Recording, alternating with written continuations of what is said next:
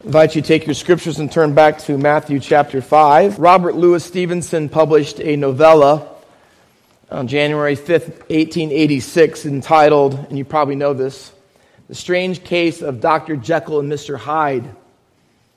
It's a story about a man, Dr. Henry Jekyll, who is a well-respected doctor and figure in his community.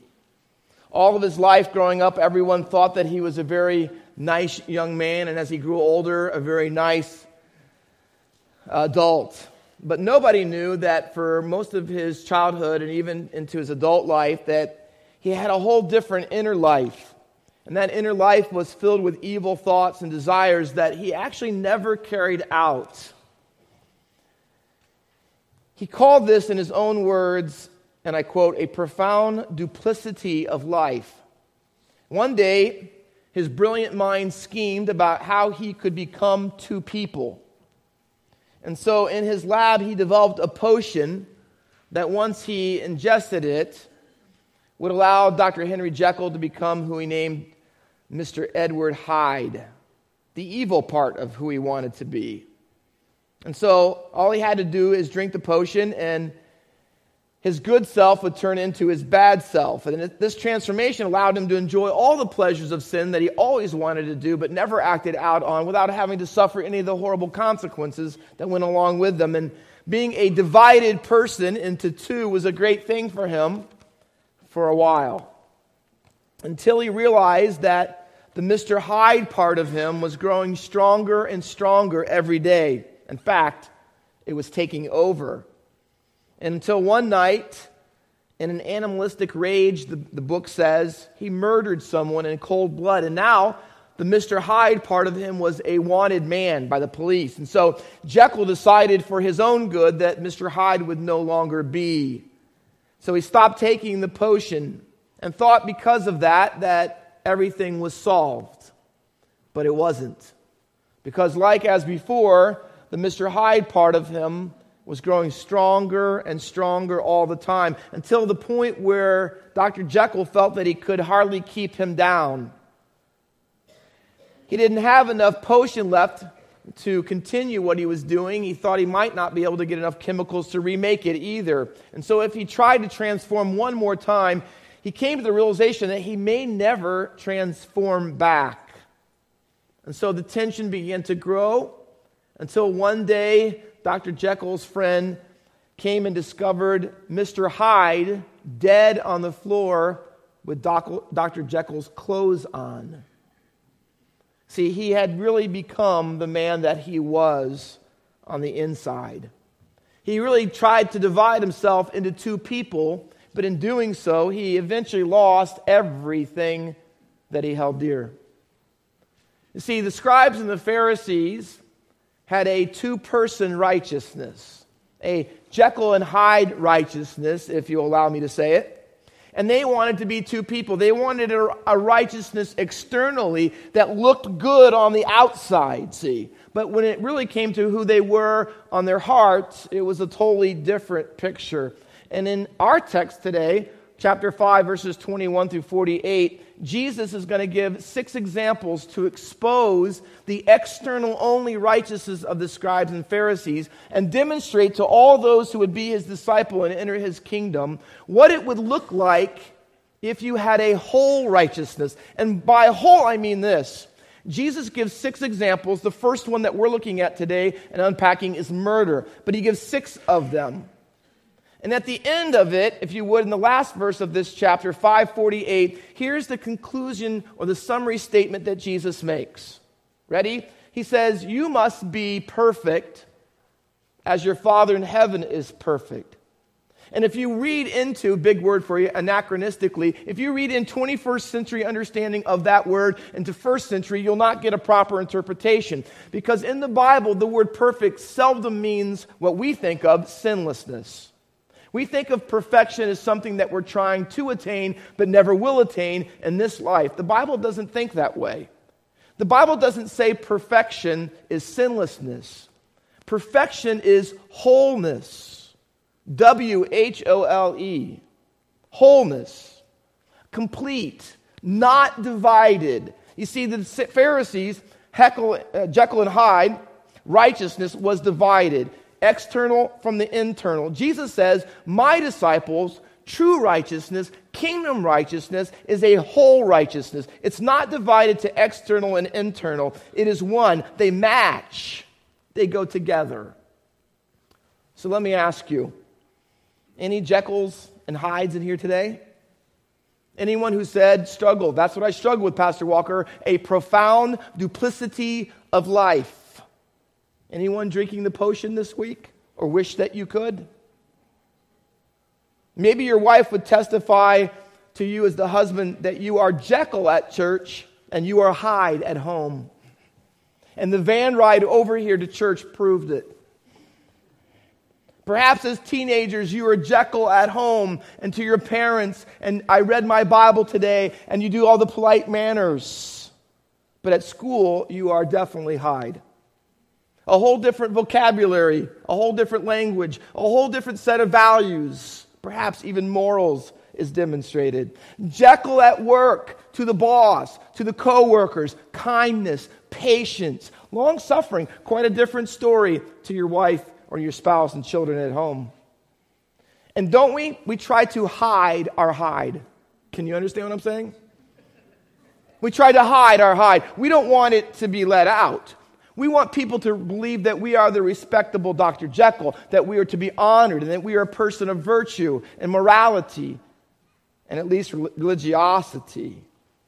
Jesus wants to expose the Jekyll and Hyde in all of us. He wants us to realize that that righteousness, that divided righteousness, that split spirituality, if you will, can't happen in his kingdom if you intend to follow him. And so what he does is he starts out this major middle section with a little phrase, law and prophets, in verse 17. And he says it again over in chapter 7 and verse 12. And between those two big sections, what he's going to give is example after example about here's what the Bible says and what's going on in your heart. And please don't tune this message out today thinking that when Jesus says, you've heard it said that you shall not murder, that you are clear today. Wow, at least I can settle back and relax today. Because Jesus is going to, as he always does, go far deeper than just the words of any command. Every one of these examples remaining in chapter 5, including the one today, follows this pattern. Jesus gives a Torah statement about what the Bible says. Then he gives the true intent of that statement. And then he gives the life application for it. So we're going to follow that same pattern as we unpack the first one. Every one of these 6 examples in chapter 5, and you can see them, they're very easily delineated one at a time, and they are marked off by this little formula. You have heard it said, but I say to you. You have heard it said 6 times. Every single one of them in very similar fashion is marked off with that. Noting this, that you have heard it said, meaning you think that the Bible only addresses the outside of your life. Jesus says, let me tell you the true intent. The true intent is not just to ask you whether you've actually physically murdered somebody. Jesus wants to go deeper than that. He wants to get down to where you are in your heart. So if I ask you today, are there any murderers here? Would you raise your hand? See, you're looking around and someone's going to see, but you should be looking inside, right? And the answer would be yes. Yes, there are. Now, you're not on death row today, but murderers. Murderers, Jesus says, if you look at the text, are liable to judgment. That's what the verse says. But look at 22. But I say to you, let me show you the intent. When you read the command, don't murder, here's what you're supposed to read. Ready? I say to you that everyone who is angry with his brother, same phrase, will be liable. You think murder, you're liable to judgment? Jesus says, if you're angry with your brother, and I think the New King James says without a cause, in other words, for an unrighteous way, because anger in of itself is not wrong. Jesus was angry.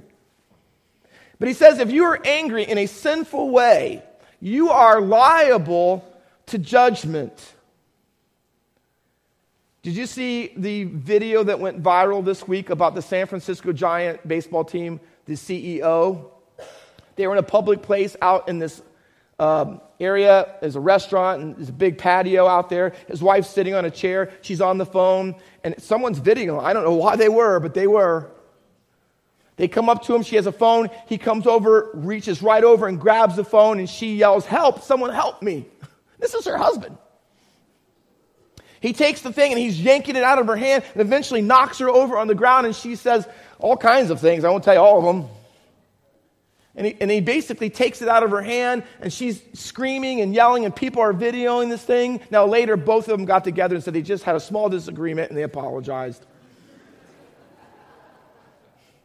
But what was obvious by watching the video is the man, at least, had a lot of anger in her heart for whatever was on that phone that she was going to do with it. And that anger came out, and listen, it didn't even matter that he was the CEO and risked his job and millions of dollars and getting fired. You know why? Because that was what was going on the inside. What they didn't do, the police came, they didn't arrest him and say, "Hey, you are arrested for first-degree murder." But on the inside, he was angry. Lose your temper this week? Did you go from 0 to 60 like that? And I'm sure there was no yelling going on in your house. I didn't throw anything, Pastor Walker. Any cussing? Did you have to tell your kids to go to another room because Daddy and Mommy are having a discussion? By the way, your kids know what that means. Did you have to close the door because it was getting just a little too loud? You see, we blow that off. But Jesus says, beware, anger on the inside makes you liable for judgment. This is not just a serious, grave error. Liable for the judgment. This is court he's talking about. And then he's going to go a little further. He says, and if you call or insult your brother, and the word is raka, and it means, as I said before, stupid, idiot, empty-headed. It's an insult to someone's mentality or intellectualness, their mindset, who they are. Jesus says if you do that, you're going to be liable to the council, and the word is Sanhedrin. In other words, you're going to go to the Supreme Court on this one, 71 members of the Sanhedrin, and they're going to take you and make this official, and it's going to become public, and everybody's going to know about it. This is how serious it is. And then he says this, and if you go on from there and to say fool or moron, and this isn't just fool like you are a foolish person. This is fool like Psalm 14:1 says, the fool has said in his heart, no God. In other words, this is the person that you're indicting about their condition and relationship with God, that they don't even believe in him. Basically, you're condemning them to hell. And here's what Jesus says. Isn't it kind of ironic that when you say things that doom people to hell, that you yourself are dooming yourself to hell? See, that's how serious it is. Wow. And the word hell is Gehenna, the fire dump that burned trash outside the city that pictured eternal lake of fire. You say, Pastor Walker, you mean people are going to go to hell because of saying a few bad words and calling somebody a name? Yes. Why is God so serious about it? Can you turn to chapter 12 of Matthew? Jesus' words.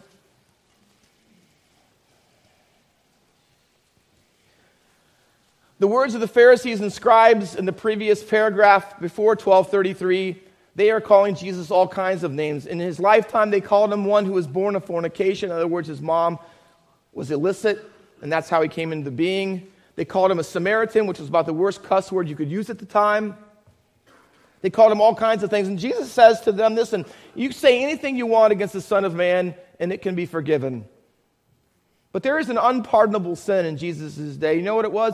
When you blaspheme the Holy Spirit. If you attribute to the devil what is done through the Holy Spirit. In other words, if you watch Jesus and you watch him perform the miraculous things and cast out the demons and heal people, and you listen to his divinely ordained speeches and sermons, and you can say all of that and take it all in and say the devil's doing all of that, there's no possible way that you're ever going to repent.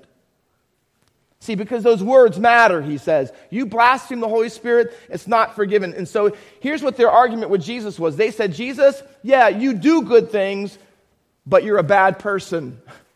And Jesus says it's illogical. It's illogical. You know why? Because good things come from good people, and bad things come from bad people. Let me give you an example. Here's his argument. Ready? 33. Either make the tree good and its fruit good, or make the tree bad and its fruit bad. For the tree is known by its fruit. And that's even true with trees, right? And Jesus says, you snakes, brood of vipers. You know what the problem is? How can you speak good when you are evil? See, the words that come out of their mouth to blaspheme Jesus and the Holy Spirit, where do they come from? They come from evil people. That's why they were saying these things about him. He says, here's the principle, ready? For out of the abundance of the heart, the mouth speaks. Do you see the connection? Why do words matter? Because they reveal who you really are. So when you go from 0 to 60 and you yell things and you scream things and you cuss and you use profanity and you call your kids stupid and you make judgment calls on people's lives, eternal destinies, here's what Jesus says. You are telling more about you than them. That's what he says. Jesus would say this, hell words come out of a heart that's from hell. Heaven words come out of a heaven heart. That's the reality, he says. And Jesus says, out of the abundance of your heart, the mouth speaks. I tell you, serious here, on the day of judgment, verse 36, people will give an account for every careless, it means unproductive, unfruitful, useless, demeaning word. Every word they'll give an account of on the day of judgment. You're going to stand before God, and God's going to open the books, Revelation 20, not only the Lamb's book of life, but another book was opened, it says, and this is the book of all your works and all of your words. And he will ask you about them. Let me give you an example of how one word can change things. I've been watching the abortion debate, but those people who in the Senate who voted to allow babies to be aborted right up to the moment of birth, all they did was say yes. And that yes is recorded. And God's going to open the book. And if they don't repent of that, and they die without him to a Christless eternity, that book will open up. And that word, that one word of yes to a murderous act will be judged. And more recently, this last week, when they tried to pass a bill to say this, that if a baby is tried to be aborted, but it actually lives through the process and is born anyways, that you can't treat it as if it was aborted and still kill it. And that was voted no on. Now, when you put that one little word no out there, can I tell you this? That one word will be part of an argument about someone's eternal damnation if they don't repent. See, bad words, don't be confused. Bad words are not just from a bad habit. They are from a bad heart. Jesus says in verse 37, for by your words you will be justified. Declared righteous is the word. And by your words you will be condemned. And the word is the righteous word with a prefix on front of it, kata, which means against. In other words, your righteousness will proven to be false. And as a result, the punishment and the sentence of your judgment will be carried out based on the record of your words. Let's say that you're here and God's here today and the book is open and he begins to say just the words that you said this week. The things that you said under your breath or in your mind when you didn't get your way, and to your spouse and to your kids and to that person at work and your boss and that guy at church and that girl at church. And that's just this week. What is the judgment that he would come to? James chapter 3 says this, if you want to be a perfect person, you're going to have to tame your tongue. Because if you can tame your tongue, then everything else, the whole body can be controlled. Chapter 3 and verse 6 says, why is the tongue so important and the key to everything else? Listen to this. Because the tongue is a world of unrighteousness, and its words are set on fire by hell. You know why Jesus says your words will judge you and you might be in hell for them? Here's why. Because the tongue without God's regenerating force is set on fire by hell, he says. And if you want to be the complete person, he says, you want to be the complete person? He says your words have to match your walk and your testimony and what you believe. And then he says this, and he asks it in questions. Ready? Jekyll and Hyde words. He says, out of the same mouth we bless the Lord and we curse people. He says this, from the same mouth, blessing and cursing. He says, can a spring both have salt water and fresh? The answer is no. It can't. Can a fig tree bear olives? No. Fig trees do figs, and bushes do olives, right? Olive trees. Compare this, he says. Can a salt pond produce fresh water as well? No, it cannot. Why? Because the source is the issue. The source is the issue. What you are is determined by and revealed by what you speak. You are what you speak. Pastor Walker, what do I do about that? You got my attention. I understand how important words are. Well, what would I do? Let me say if I've hurt someone, offended someone, I really ruined a relationship with someone because of the things I've said. What do I do? Jesus has a radical response for us. In verse 23, he says, so if you're offering your gift at the altar and there remember that your brother has something against you, leave your gift there before the altar and go. Now, let me tell you what that means. That's pretty serious. Every commentator believes that Jesus gave the Sermon on the Mount in Galilee. He's talking about doing a worship of sacrifice in the altar on the temple in Jerusalem. They are 70 miles apart. There were no trains or buses or anything like that. You're walking. So here's what he's saying. You know how important it is to make it right with your brother when you've had words and anger that offended him? Here's what you do. You walk the 70 miles. Even though you're in Jerusalem and it took you a long time to get there, even though you might have to risk going back by yourself, even though you've done all the sacrificial things, purchased the animal, you've done the ritualistic washing and all the ceremonial stuff that took you all that time, he says, forget all of that. Drop it. Go back to where you were, back home, get it right, and then make all the trip and do everything over again and come back. Why? Because that's how important it is to God. That's what he says. He says, leave it there. You know why? Because here's what Jesus wants us to get today. You got to connect the vertical and the horizontal. Listen, if you are in the altar giving your sacrifice to God, God himself says this, drop all of that. Stop it. Get out of church, go find your brother, get it right, and then come back and make your offering acceptable, he says. That's what you need to do. He says you need to get it right, and that's radical, he says. And then he tells at the end that's what, I shouldn't say at the end, let me back up a second. He says, do this, can you put it down in your Bible, circle it first? Notice the consequent or the chronological order. Do this first, then he says do this. First this, then this. Not the worship first, your brother first. Do this in this order, he says. And then he says, lastly, come to terms quickly with your accuser while you're going to him. You're going to court. You know you're going to lose because you know you're guilty of doing this. So how are you going to repair it? To reconcile, here's what you're walking to court with the guy who's going to sue you. Here's what you do. Tell him, what do I owe you? Let me pay it to you now. Do it before you get to the judge. You know why? Because he's going to hand you over to the judge is going to hand you over to the guard, and they're going to put you in prison. If you know anything about prisons in the first century, it would make our prisons, as bad as they are, look like the Holiday Inn Express. They're awful places to be. And oftentimes, they would take, if you were the one who was guilty, they would take your wife and your children and put them into slavery, and they would become slaves until you could pay it off through their debt. And then Jesus says, let me tell you how serious it is. He uses this double negative, truly I say to you, which is 28 times.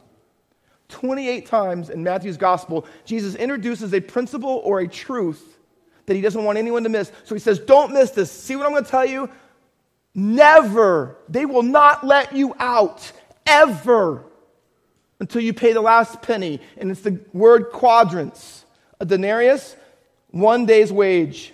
A quadrans was 1/64th of a day wage.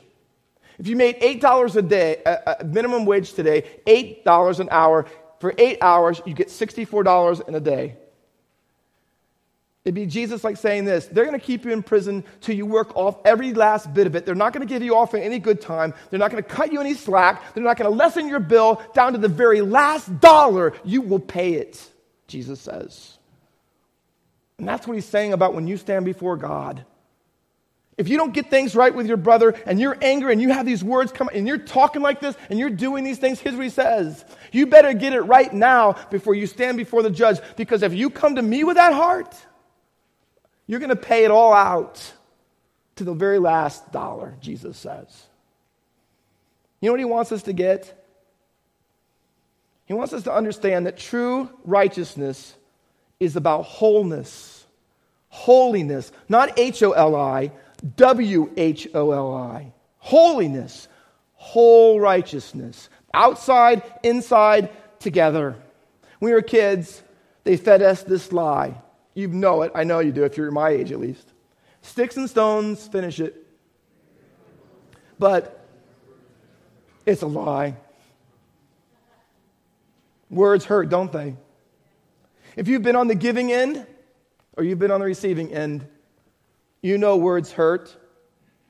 There are people here today who could tell you stories that occurred decades ago, and they probably couldn't tell you the story without crying about it still, about what their parents called them, said they would never be, how awful things are, and what people said to them, about spouses who said things that were so incredibly inappropriate and awful and demeaning that no one should have to listen to such language. I made up a quote this week: divided people divide people. In other words, people are divided on the inside in their heart. You know what they do? They divide other people. They do. Divided people divide people. People who have an external only righteousness and there's no heart in it, you know what happens? They take that home and families are divided. Parents are divided from children, husbands from wives and wives from husbands. Friends who used to talk all the time don't talk at all anymore. Siblings who used to be close haven't even picked up a phone in years. And when you don't speak right, sometimes it ends up not speaking at all. And you can chalk it up to you said it out of anger and it wasn't that big of a deal, but Jesus would disagree. You ever heard the old phrase, if looks could kill? How about this, if words could kill? Can I tell you? They do. They do. What do I do, Pastor Walker? Well, I leave church today and I get it right. That's what you do. Jesus would say, forget your gifts. Forget about the rest of the stuff. Before you come back to the evening service tonight, get it right. Stop hiding your hide. Stop the Jekyll and Hyde. Stop trying to be two people. Stop the split spirituality. Stop faking it and start fixing it by the grace of God. See, it's radical because to do that, you have to be humble. Because the Bible in the text says this, not when you have a problem with your brother, but he has a problem with you. See, it's supposed to be coming both ways. He should be coming to find you, and you should be coming to find him. You know why? Because that's what brothers and family do. That's what we do. We come to find each other. You know why? Because we realize how serious God takes it. Because divided people divide people. And in order to keep our unity, we have to be serious about Jekyll and Hyde righteousness in our lives.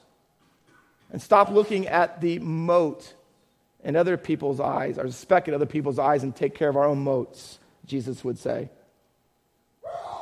The question is, will you practice holiness in your relationships? Let's pray.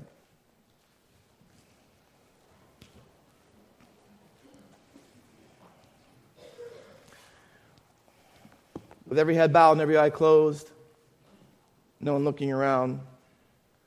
We're going to sing 657 as we close, Search Me, O God.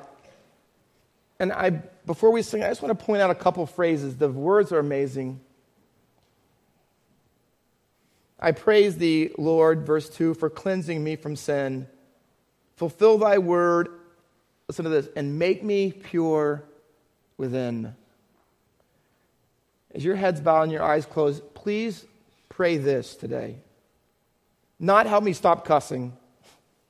Not help me stop being so mean to my spouse or my kids. No. Go deeper. You're still on the outside Torah. Get on the inside. Say, God, give me a kind of heart that loves kindness and patience and mercy and long-suffering. And tell him, just like you show to me every day.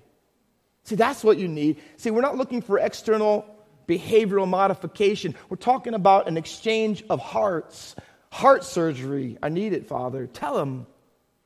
This is why I cuss, and this is why I get angry. This is why I fly off the handle, and this is why my marriage is on the rock. And this is why my kids are so rebellious. It's me. Tell him. Tell him. I need pure within. And then verse 3 says, Lord, take my life, make it holy. WHOLLY, thine. God, I don't want to just give you part of it. I don't want to be guilty of saying, God, take this, this, and this, but I'm holding out here. No, holy, all of it. All of it. Listen, fill my poor heart. Do you hear what he says? Not just my poor heart. Admit it to him. Your heart is weak. It's poor.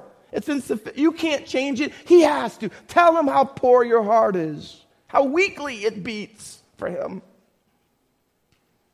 Fill it with thy great love divine. See the contrast? My poor heart, his great love. See, that's what I'm at. That's what I'm praying the Holy Spirit does.